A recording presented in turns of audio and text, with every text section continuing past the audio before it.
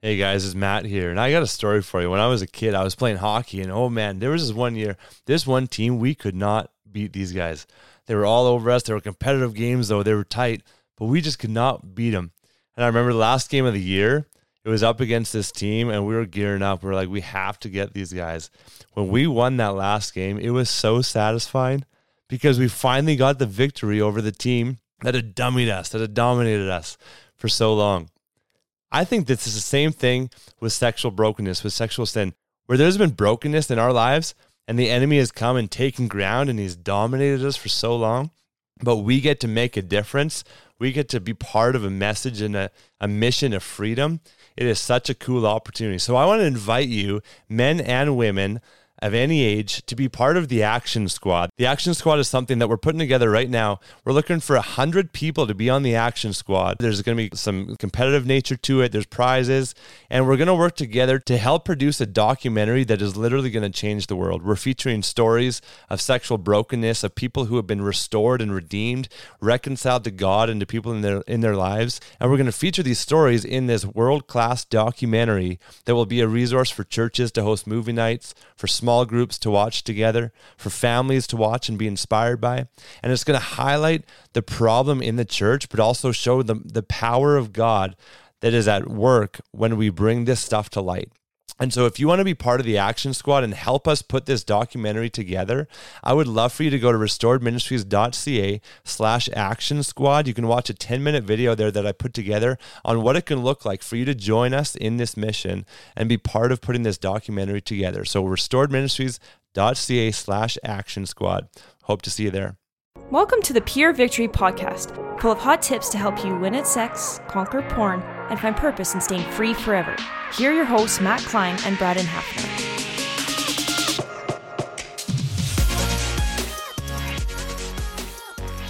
Hey, welcome back to the Pure Victory Podcast. Matt and Braden here. So good to be with you today, and we're excited. We got a rock star with us today. Mike Novotny is. His eyebrow were just raised when we said that. You can't see that, but he is, whether he admits it or not. He's laughing at us. Yeah, he's a humble rock star. But anyways, Mike, he shaking your head.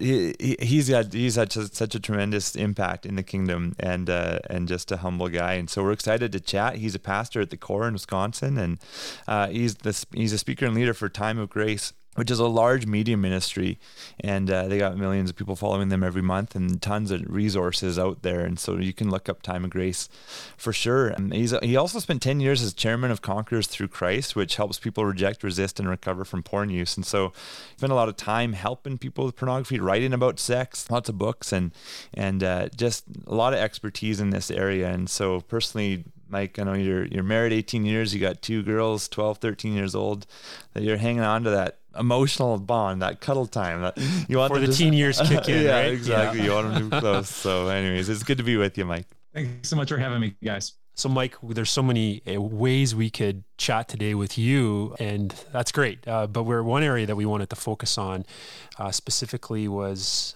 in areas of abuse. And the reason why is, we've been seeing this a lot. Hey, Matt, anybody that's struggling with porn or anything else, we're crossing this more and more, that people have this as part of their story and part of their past.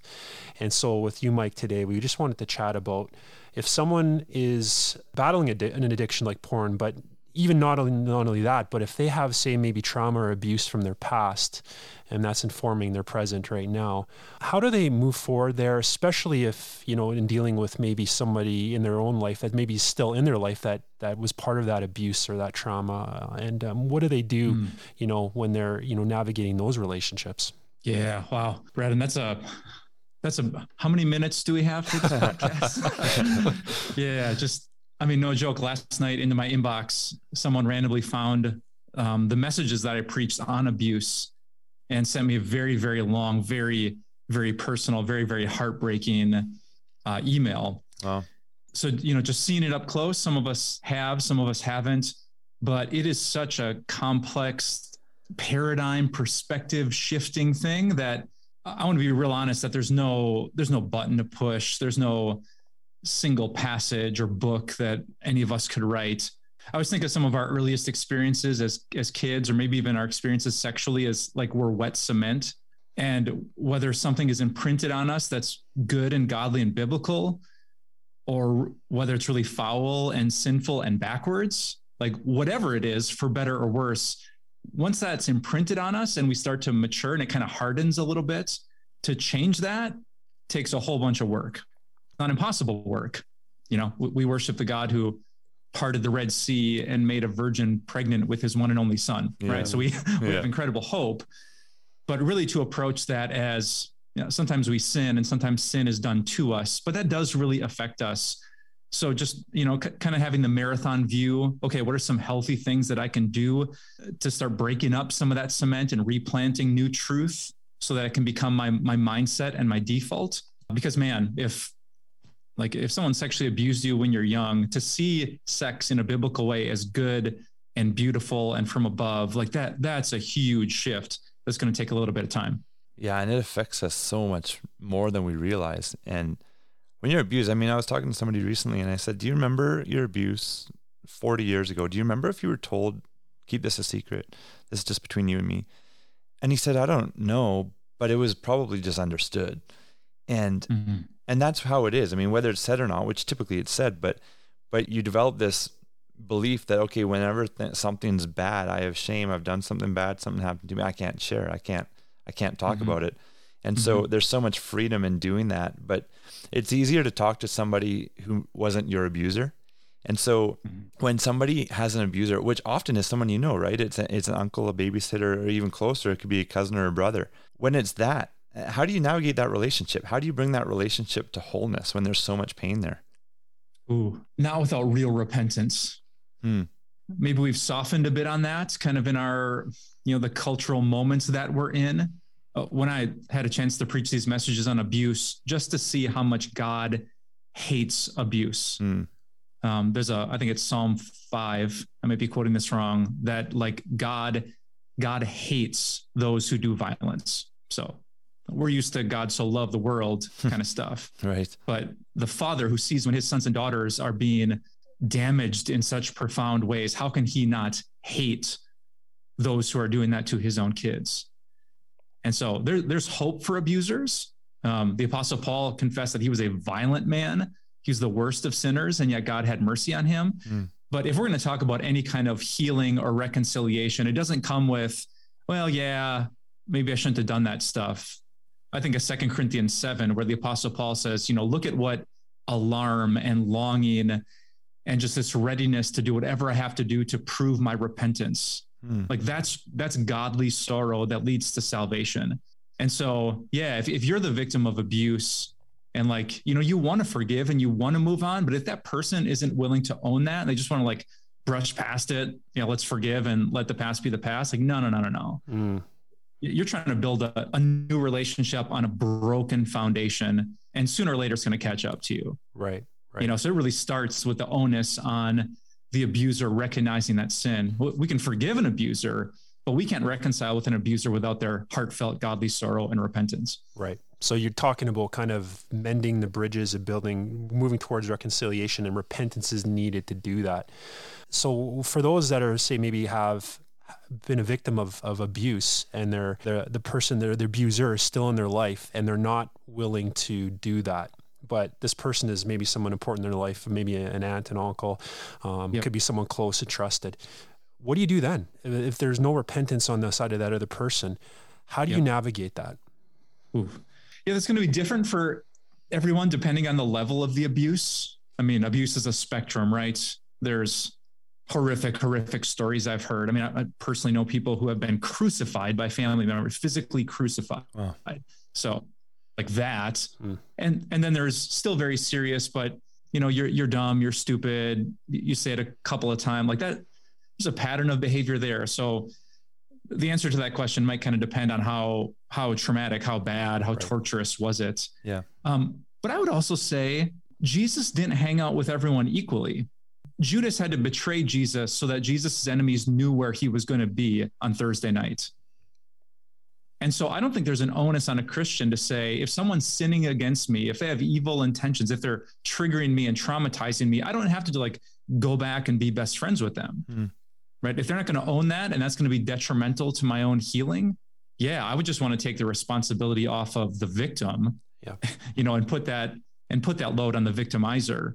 So, God willing, we reconcile and we become this glimpse of the gospel. But there's just some situations of sin stubbornness that can't happen. Not every little kid who's got an abusive parent can escape that easily. But when we're adults, we get to make some choices. And just like Jesus, we don't have to hang out with everyone. It was Christ-like of him to draw boundaries between his friends and his enemies. Yeah. It's hard when there's a hope of a relationship, right? There's a hope of a relationship with somebody who hurt you, but they're not repentant. And so because of your pain, you're maybe wanting to push them away, but you're maybe even wanting to draw closer to them because there's this hope. Like if it's a brother, I just want to be close with my brother, or a parent, I want to be close with them, but it's not happening. And so sometimes we can just think, well, they hurt me, I don't want to be close to them, but there's still that disappointment of the lack of relationship there that you got to deal with. And so I find sometimes that's under the surface where it's just masked by the pain. And so when somebody's maybe grieving this process, can you speak to this grieving process where someone has to look at this relationship and the disappointment that's just not happening? They're not getting that relationship with someone who's hurt them because there's not repentance. But naturally, they should. Like they would hear of other people who have a relationship with their parents or their brother, and it's great. And then it's just this constant dagger. How does somebody handle that when there's no repentance? Yeah, great question. Remember that passage in the book of Hebrews that because God's son took on flesh and blood, he can empathize with what we're going through. Yeah. Mm-hmm. Yeah. Just think of how Jesus felt that exact thing. He has come to his own, but his own did not receive him. He's spit in the face, stripped naked, mocked by the religious leaders who are supposed to be like Yahweh's representatives on earth. And here comes Yahweh, right? And they abuse him. And so, yeah, there's a grief and brokenheartedness there. I would say instead of running back to an abusive situation to get hurt even more, run to the Savior who's going to put his arm around your shoulder and say, I get it.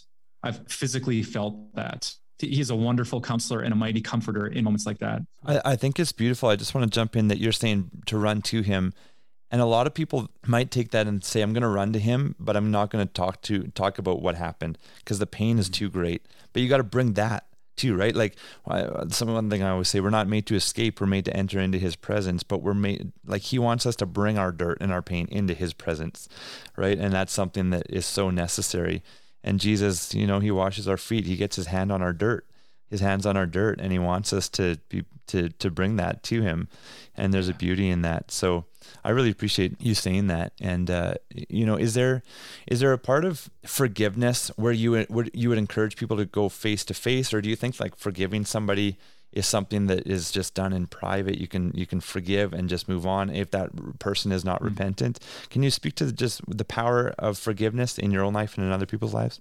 Yeah. So one of the more impactful sermon series, we actually had to retitle it. At first, the title was just like F and then a bunch of asterisks after it. That would spell forgiveness. We were talking about like forgiveness is pretty offensive when you think of it. Yeah. It's a total rejection of karma and payback. It's like leaving it in God's hands, which just doesn't, we like the action movie where the villain just gets like whooped in the end. Right. Right. So yeah, your question, do you do it face to face? That I'm thinking once again of that spectrum of abuse where, I've just known people who are physically shaking at the thought of being in the same room as the person who's done that to them. Mm-hmm. So I wouldn't want to give like a one size, you got to do face to face. To me, the word forgive in Greek means to send away. It's like, here's this desire to get you back, to bring justice down upon you. I'm going to send that away and leave it in the capable hands of the God of justice. So we might not be friends again. This relationship might be over. Maybe we can reconcile, maybe not, but it's not my job to try to make you hurt like you made me hurt. So can you forgive face to face or at a distance? Absolutely. Because forgiveness just means I'm going to leave the stone alone. You chuck this at me. It hurt. I have the scar. I always picture, your sin is like a stone that hits me and now it's right at my feet so I can pick it up. Whoo, now I can get you back. Forgiveness is like, I'm going to leave that stone right there. Jesus left my stones alone. He didn't throw them back. So that's his job, not mine. Good visual. Yeah, that's a great visual. I wanted to get your opinion on this too, Mike. So someone's in this place that we're talking about, discussing. Maybe their abuser is not repentant, and they're dealing with the wreckage, the aftermath, the hurt and the pain, however many years it's been. What importance does community play for someone who has been abused? Is there a part to play in that? Because I know for some people that have been abused, to trust somebody with this vulnerability is really, really hard, because maybe they were vulnerable once as a child or whatever else, and that was taken advantage of. So speak to that.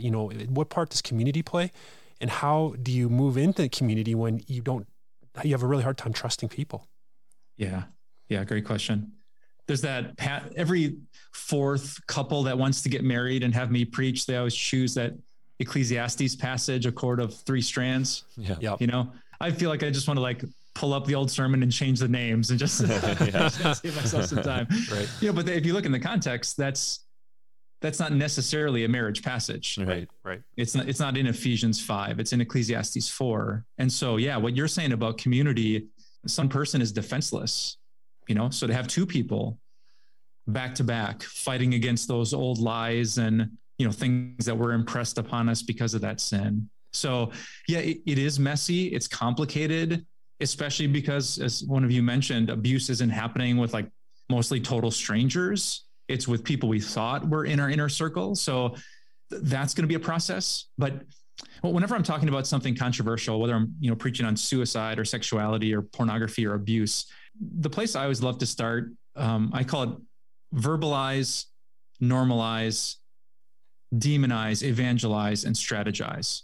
It's if I don't verbalize this, if we don't talk about this in church or in our families or in our Bible studies, there's going to be tons of people who are just like that. They're silently hearing a message that you're not intending to send. Right. And the message is that people like you aren't really around here. You don't really belong here. Yeah, we're not all trauma counselors to be able to fix this, but I think what we all can do, for those of us who lead small groups or, write books or have websites or do podcasts, what you guys are doing, talking about it. Yeah, in the church, so many people have been through this, and that doesn't make you weird or abnormal or broken. You're part of this. We all got something. Yours is a different something than my something, and it's actually normalized. If you've been abused, it's not just you. It's one out of 3 women, at least in America. Wow. Right. If you struggle with pornography, right, you think you're the only weirdo who looked at porn the night before church. No. No. All right, guys, on this side of church, you all stand up. All right. That's probably statistically what's happening. So I think the more we can create safe environments, the more we help with that community. If a person is scared to trust again, the more I can speak as a leader to try to create an atmosphere where, this might not be your sin or struggle or something you've been through, but it happens here, and we want you here, and there's grace for you here. So I think that's a good way to take a small first step in the direction of community and trust. Yeah. You got to verbalize. And then can you go through that process again? The 5 steps, was it verbalize, then normalize, and then a few more? So I got him a degree in preaching, and my doctoral project was preaching on pornography. Oh, cool. So, wow. So it was a really bad acronym, VNDES. So verbalize, normalize, demonize, evangelize, strategize. So verbalize, I'm going to say it. Normalize it, I'm going to use maybe my story or statistics to let people know there's lots of us here. Demonize is going to talk about, what's really bad and broken and sinful about this. So, hey, maybe tons of guys and girls struggle with pornography, but here's why we can't stay there. Porn is a sin against your body, and it grieves the Holy Spirit. Porn damages trust.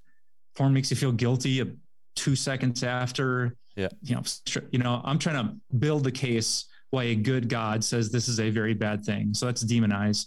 Evangelize. I don't know enough about you guys, but I'm really, if this isn't part of you, maybe that's my big encouragement is don't skimp on the gospel. Yeah.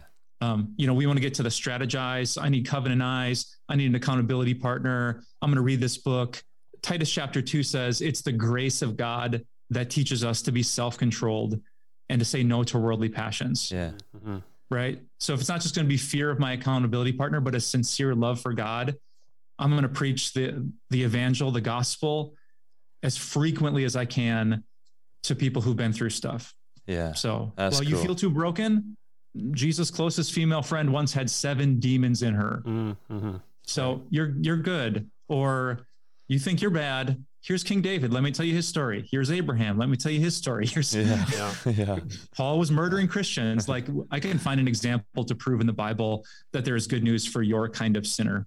So you put all 5 of those together, and that's kind of my check boxes when I'm talking about anything that's kind of touchy or controversial. Verbalize, normalize, demonize, evangelize, strategize. Cool. I love it. Yeah. You're joking about the people that watch porn Saturday night think they're the only ones, but then you say you're a pastor with PhD or degree or in preaching, you on porn. You probably are the only pastor that got your degree in preaching on porn. Yeah, I've never heard of any. Yeah, I think you are alone there. Yeah. I got to tell you, I was at my graduation service. This was at a school outside of Chicago, and they had in the program like all the titles of the dissertations. And it was like the theology of Jonathan Edwards from 17 something to 17 in the area of adiaphora and baptismal practice. I mean, it was all like super high level intellectual. And then Mike Novotny preaching on porn. It stuck out so bad. Oh, that's so funny. Sorry, Grandma. Sorry, Grandma. Exactly. I remember I never wanted my parents to hear all of my story about pornography, and I didn't want to traumatize them. And then the first conference Brad and I run, I'm up there preaching. I'm sharing. I didn't plan on it. I just go into sharing my testimony. My parents are right there. I'm like, oh man, sorry, front row seat. Yeah, it's brutal. But the gospel is everything, and that's I mean, the people that come in. Us, Mike, you're saying you don't know much about us, which is true. But from our perspective, I always share it with people. I'm like, my goal is not to get you free of porn. My goal is to get you rooted in your identity in Christ and overwhelmed with the love of the Father. And when that's the case, sin will cease in your life, and you'll be so full of love, peace, joy. You're going to make an impact just naturally, and intimacy leads to fruit. So it's cool. And so when you're in that process, a lot of times people are just trying to beat their head against a jail cell and try to get free of this, right? But it's like, just turn around, like change your approach. The door's open. You can escape the jail cell, right? Just change your approach and seek the Lord. And so part of doing that is you need to have someone you can talk to. The strategize, the last part, someone you can talk to about this stuff, whether it's abuse, addiction, whatever. And so as a pastor, I want to get your perspective on this, because a lot of people will say, I don't have anybody. Like, I literally don't have any friends, or I know people, but there's no one I can trust. Are you open as a pastor, or are other pastors open just to having random people walking in off the street, sit down, book a meeting, maybe right then, maybe tomorrow, and just get things off their chest? Yeah. I mean, I can only speak for myself, but when someone is a guest at our church and comes in and like, I feel like I need to talk to somebody about this, I'm never like, I'm translating Ecclesiastes right now, get out of here. Right. It's why we're here. I've been working on learning Spanish, and I just memorized Matthew 9, where Jesus is exhausted, and he sees the crowds who are like chasing him down, and he had compassion on them. He was busy, but when he saw, because they were harassed like sheep without a shepherd, he had compassion on them. So for those of us who are under shepherds, who are trying to imitate the good shepherd Jesus, maybe it's been a busy week, but if someone is really harassed by porn and they need someone to confess and who can give them the grace of God in return, for sure.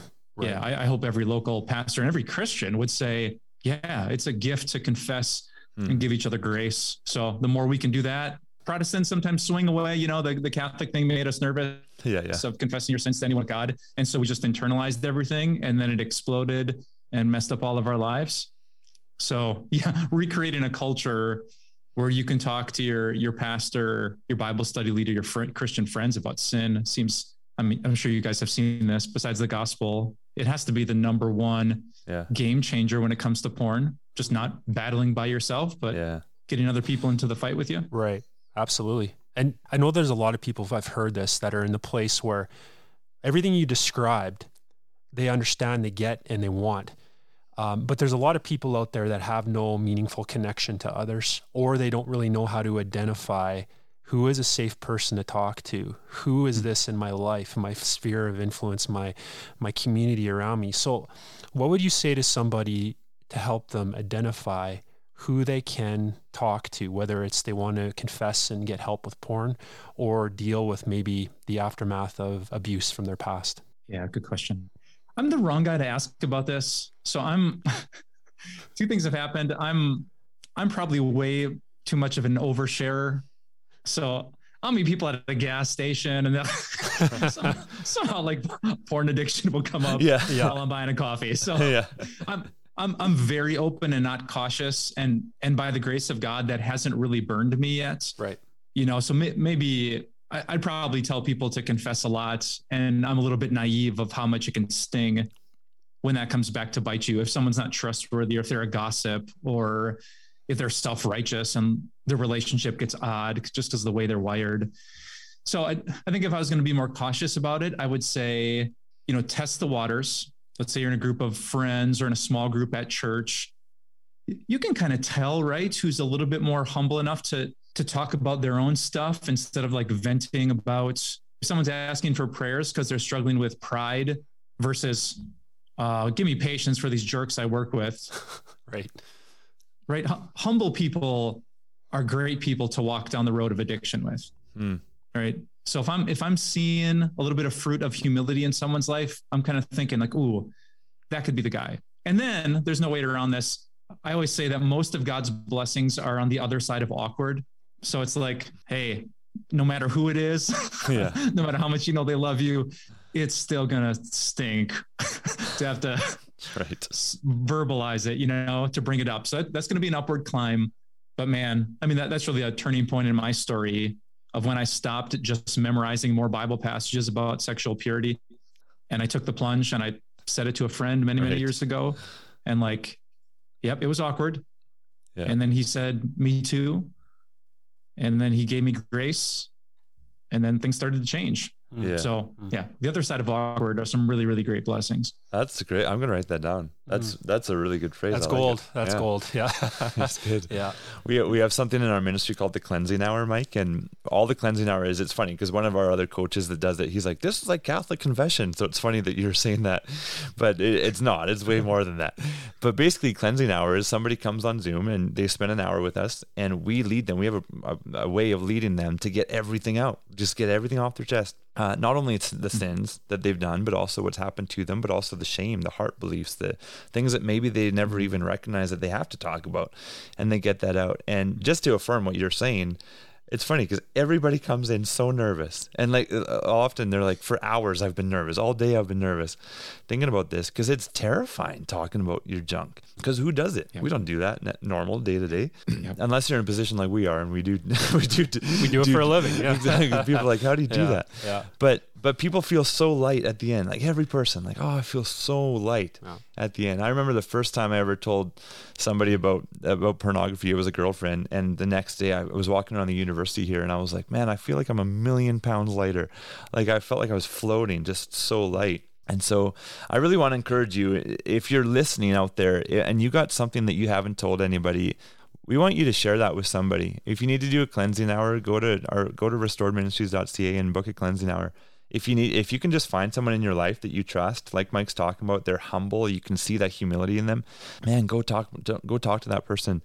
If you don't have anybody, go talk to a pastor, go find a church. And that's why I was asking that question, just because a lot of people that feel alone, they're like, I don't have anybody, but you can always find somebody. And so there's hope in that. There's hope in whatever the abuse is that you've suffered, the addiction that you have. Even if somebody's not treating you in the way that you want, you can still take ownership and heal with the Lord, and go to the Lord and have your heart be healed and take ownership in that. So Mike, this is really good. And I'd love for you to just wrap up with some closing thoughts, and then also just share where people can find some resources that you've put together that might help. Yeah, thanks for that. I'll do the last one first because it's the lesser of the two importance. Yeah, so timeofgrace.org is the website for the ministry. So my book, Sexpectations or Sex is Complicated, you can find there. How to Heal is a book we wrote about abuse based on those series. I believe that's the one where I took all the feedback that I got after preaching those messages kind of anonymously and put it into the book. So if you want to see what happened when a pastor preached to the abused, to the abusers one whole week, and then to the church that's filled with both, like, what did people say about that? Oh, cool. So that's kind of what the book is based on. It's called How to Heal. So you can find that and a whole bunch of other resources at timeofgrace.org. Yeah. And now closing thoughts. Man, I'll leave you with this one. The consequences of confession are always less. right? No one can make a guarantee that a confession will be easy or it'll go perfectly or people will handle your story in a perfectly godly way, right? Stuff happens. That's the world. But Matt, the point you just made, the consequences of not confessing, of like carrying this load on your shoulders for the next month or year or decade, there's a reason that God says in James 5:16, confess your sins to one another and pray for each other so that you may be healed. So you can be forgiven without telling anyone else. Keep that between you and Jesus. But if you really want healing, this is God's design. Those who conceal their drama will not prosper. Proverbs 28:13 says, but those who confess it and renounce it find mercy. So I want to back up your big push. Like listening to this podcast, I hope it's been great. It probably won't heal you if the conversation ends after this podcast is over. Cool. But if this becomes God's way of just nudging you, of just pushing you up that hill to get to the other side of awkward, then I think all three of us would be pretty grateful that God could heal you in that way. Absolutely. Great words, Mike. And we really appreciate all that you're doing and having this moment with us to just share. So thank you. And we hope that you are blessed out there listening. Really appreciate all of you and your support. And we thank you for journeying with us. And we hope that these podcasts are helping you and get the word out there. We want people to have life transformation, not just behavior modification in their life. And we think that that's the answer to that is Jesus. So if we can get the word out for these, we appreciate that greatly. So thank you. And we'll see you guys next week.